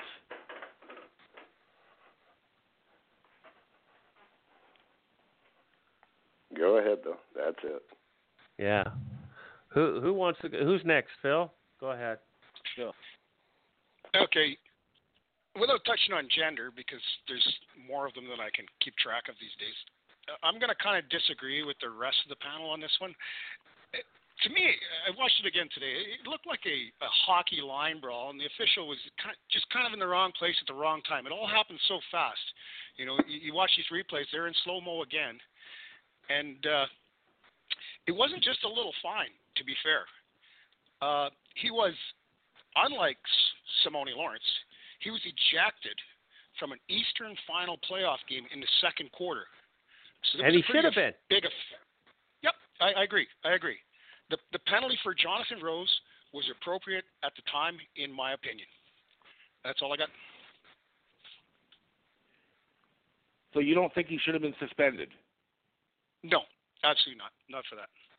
For assaulting an official? Not the way he assaulted that particular official. In the high speed, if you watch it in high speed, no, it was like a hockey brawl. There was bodies flying everywhere. And that justifies it or excuses it? No, it doesn't. Minimum one game suspension. Minimum one game suspension. You don't touch an official. You don't touch an official. I don't care what it is. You do not touch an official. I don't care. That's a simple thing. You know what? People are going to make all sorts of excuses for that then. Oh, well, it was going too fast, and I thought this was the player, and blah, blah, blah, blah, blah. It's crazy. You can't let that go. You have to set a law. We talked about earlier about the CFL setting a bar making an example out of a guy like Simone Loris for hitting a quarterback, you got to do the same thing with Jonathan Rose. You cannot just let that go. You've got to suspend him. Otherwise, people are going to get more and more adventurous when it comes to going into officials that they're upset with. I understand what you're saying, Phil, but I cannot agree with that because you have to be able to protect your officials. They're not even wearing pads. And I know if you got guys that are coming in, and I get what you're saying, it was a heated thing, but again, then you're going to have too many people. If you got into a scrum, a player's going to say, oh, well, I'll just go knock this official over, and I'll just say, oh, it was part of the scrum. I didn't know what I was doing. It's too dangerous a precedent.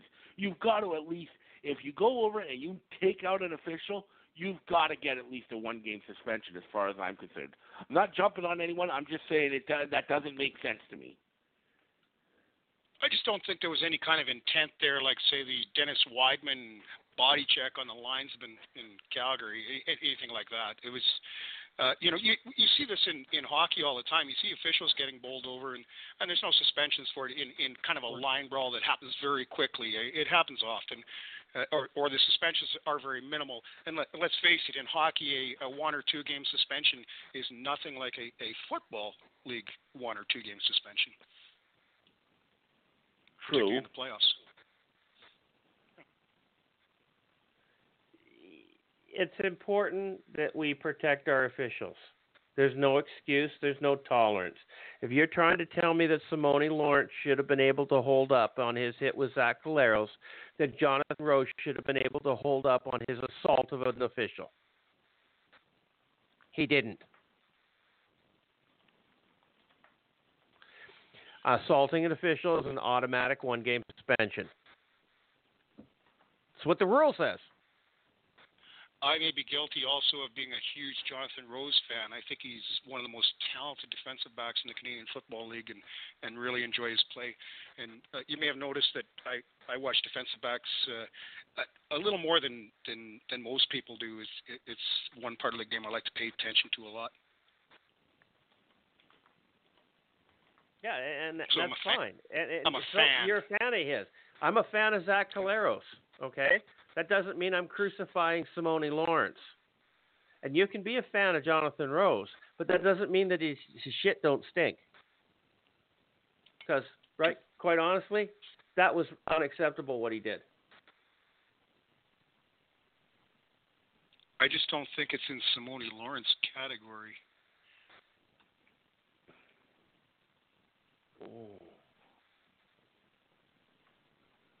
I think it's worse than what Simone Lawrence did. Yeah. Like, just personally. because of the speed. You don't touch an official ever, regardless. Yeah. Never. And I don't think the speed. To me, that's no excuse. That's ridiculous. It's an official. They're wearing striped uniforms. That just gives people way too many chances to cop out and say, oh, it was because of the speed. I'm sorry. That's not an excuse that I would accept. That's nonsense. You bring up one good point there, Charles, is that I think a lot of CFL games have a tendency, and in the middle of the season we don't see it as much, but we do have a tendency to see a chippiness in CFL games that we don't necessarily see in the NCAA or NFL. We're seeing more of it, and like I said, early and late in the season. We're seeing it when these teams are playing back-to-back games. We're seeing it particularly in the first couple games. And I think that's something we could address. And the example of what happened here, I think it would have helped to protect that official in this case if we had maybe cracked down on this chippiness that we're starting to see in the CFL. We've seen a lot of that in that Thursday night game with the Riders there. That was a real aggressive, chippy game, and it was aggressive and chippy in the 2 plays before Zach got hurt. Mm-hmm. Well, again, but the thing is, you got 2 teams starting a new season. The players are going to be jacked up, and I think at times it gets the better of them in a situation like that. But I understand what you're saying, and it makes sense. But yeah, I think I don't have a problem with that. But at the same time, We can't be letting players use excuses to justify contacting an official. I understand your point, Phil. I get it, but I just think, like with Zach Caleros, and the hit by Simone Loris, doing nothing and just letting it go basically unchallenged and no suspension just sets way too bad a precedent, and it's going to cause issues that'll bite them in the ass down the road. Well, just the fact that they didn't make any kind of an announcement saying that, okay, this is what's happened or this is what's not happened, right? Mm-hmm. It was like, oh, okay, maybe if we don't say anything, the fans won't remember. Yeah. They tried to hide this, which is wrong, 100% wrong. Okay. We're really getting down to the wire here. I'm down to 4 minutes left. We're running. We're not going to finish the schedule here. Will, did you get your shot on this one, Jonathan Rose? No, I already did. Oh, yeah, you did right away. Mark, did you? Yeah, I went. Okay, so everybody went on this one. Okay, so we're just fighting over it. We got 4 minutes left in the show. We got Kevin Glenn has called it a career. What's his legacy, and is he Hall of Fame worthy? Yes, he's Hall of Fame worthy, but this is a whole other discussion for a whole other night. Charles, can we roll this one over into another night? We certainly can. And the same Wally Buono sat down with Rod Peterson. Why? I don't know. We can talk about that for an hour. We could talk about this for an hour. I don't know if this is an off-season discussion. I think this should have happened like a month ago. We could have talked about this one in reality.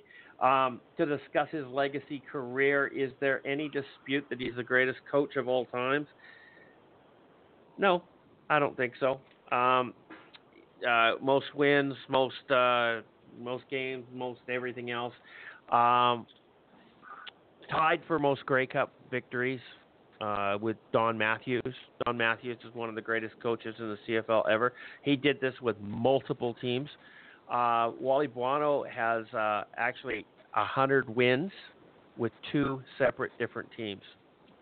He didn't just stay at one team. He 100 wins with two separate teams. Bloody amazing. So I'm going to wrap this one up real quick right now. And I'm not going to be that quick because we still have 2.5 minutes to go, and I don't know what to talk about. So we're just going to say goodnight and give some shout-outs. Again, to the shout-out to the CFL UK group. Guys, you guys are rocking it. Thanks for supporting our CFL teams. Big shout-out to the Americans that are signing up in droves to the Let's Talk CFL page, along with a few Mexicans. That's really cool, guys. Welcome everybody. Enjoy the league. We've been doing this for decades. We love this league, and everything's good. So this has been Let's Talk CFL podcast number 328. I've been your host, Christopher Jones. We do not agree with each other on this panel. We do like each other on this panel. We do respect each other on the panel, but damn, we don't agree. And that's a fact, and that's a good thing. So anyhow, I'm saying good night, and Charles, it's up to you, brother. Good night, folks. Week 1 is in the books. It's going to be a long season, but it's going to be a fun season, and we're here every step of the way. We'll talk to you and preview Week 2 on Wednesday night. Correct. Okay. Mark, nice of you to come to see us today. It would be no fun if we agreed all the time. Oh, fuck, yeah. Definitely not. No. Bombers Good suck. night, everybody. Yeah, good night, everybody. Talk to you on Wednesday. BC Swallows. Oh, that was nasty. Bill, say good night. Hey, thanks for listening, everyone, and thanks to everyone on the panels. Great stuff again, fellas. Okay, and William, up to you, brother. Take us home. Good night, everybody. I gotta apologize to Stampeder fans. There's only going to be 19 wins this season. Sorry, I apologize for that. And go Owls. Go Owls. I was waiting for the signature signal from Go Owls, and they did, and they went. Oh, they didn't win. It was Ottawa that won. Okay, good night, everybody. It was Take close. care. We'll see you next